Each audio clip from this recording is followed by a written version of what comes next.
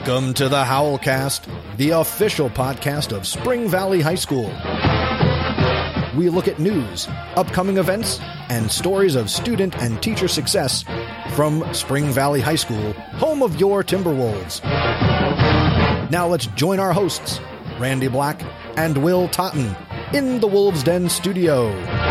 So today, joining me is one of our three counselors here at Spring Valley High School, and that's Mr. Bradley Jordan. Mr. Jordan, how are you today? Great. How are you today? I'm good. It's been a productive week this week, and I've been looking forward to sitting down with you so we can talk about this a little bit.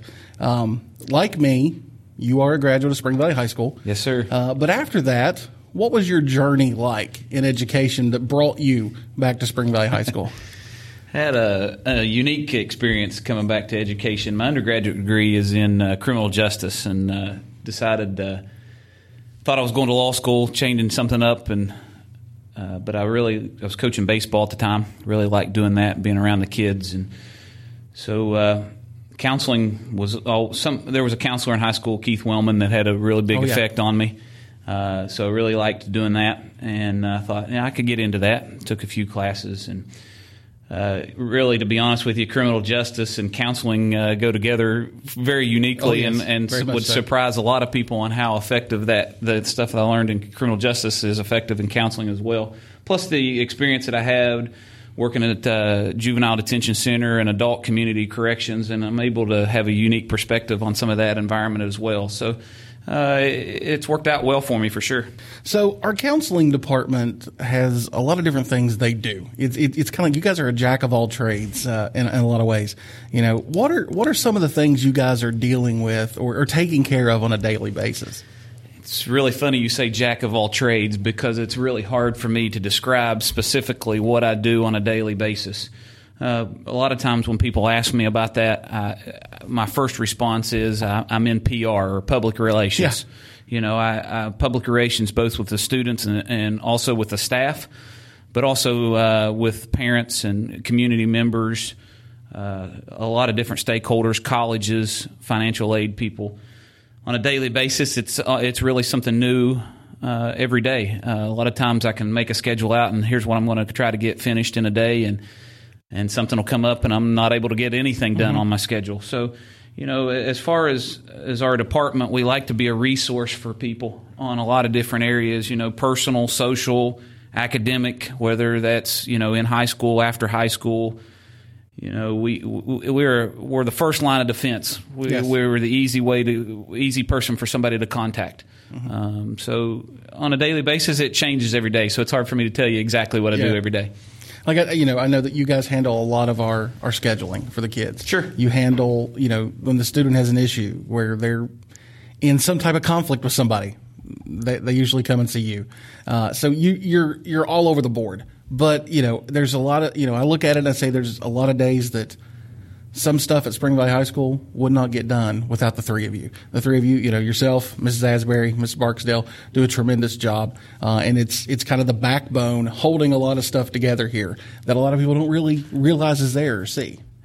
Yeah, I appreciate that a lot, because we do a lot of things that are behind the scenes, and we're not just the paper pushers that sit in the office and do scheduling and grades. We're a whole lot more than that. You know, one of the old terms that is used to describe our office is guidance counselors. Mm-hmm. And that's really not really true anymore. It's more just school counselors, because we don't just talk about academics. Maybe like in the past they might have just done that. We do a lot of mental health counseling. We do a lot of, you know, academic, social, personal counseling, all those things. And then we also do things that, you know, teachers aren't able to do, because that's, you know, they're in the classroom. Administrators, they have their busy times or whatever, so we kind of fit in between. We're really not administrators, really not teachers, so therefore, you know, we kind of fill in the gaps where we need to and try to, you know, keep the school moving as quickly or as smoothly as possible. Yeah. So I know one of the big things that you personally have taken on is trying to get the scholarship information of what's available out there to our parents and students. So how are you doing that exactly? So I took that over I've probably been doing that for about 5 or 6 years now, maybe 4 or 5 years, I guess. There's a lot of scholarships out there, and it can be very overwhelming for people. So what I try to do is disseminate which ones that are really our students have a really good chance of getting. What we try to do is try to put them on our school website, try to update that pretty regularly. We try to separate them out into different categories, different subject areas. We use Marshall University because a majority of our students go to Marshall University. And if you even just use them as an example, we have probably 10 or 11 scholarships that our students get every year from Marshall University that are guaranteed, not guaranteed, but for sure our kids get it. And then they have all kinds of other ones that the other students can get as well. So we try to separate those out, and then we do a lot of local scholarships because there's a lot of civic organizations that have scholarships, memorial scholarships, people that have passed away or whatnot and still have a connection to the school in some manner. So we just try to disseminate that a little bit on our school website, try to break that down, put some due dates, put the applications on there in one place so that students and parents can find those fairly easily. So, yeah, we try to disseminate that out there on the social media. I know some people know me personally that don't really know that I don't like social media, but it's an easy way for me to get some information or for us to get it out there. And it's at Wolves SV is our Twitter feed page. Yeah, and it's on the sign out front at the school. If you pull up, you can see it there, too. We've got those listed in with our other social media feeds for the school. Yep. So we put the announcements out there, try to make sure we put deadlines, things that are coming up there, ACT dates, different things like that. Awesome. Well, thanks for taking a couple minutes with me today, Mr. Jordan. I appreciate it. I'll let you get back to handling and some issues and things going on in the building, and I hope you have a great day. Hey, thanks for having me. I appreciate it a lot. With upcoming events, we have a full slate of athletic events going on this week. On tonight, the 1st, we have softball playing at Huntington. Tomorrow on the 2nd, our tennis will be competing at St. Albans, softball at Hurricane, and our baseball team traveling to George Washington. On the 3rd, Wednesday, softball will be heading to Wyoming East, and baseball will be competing against Parkersburg at home. On Thursday, that is the 4th, our tennis team will be competing in a dual matchup or a tri matchup with Ripley and Huntington. That'll be taking place at Huntington.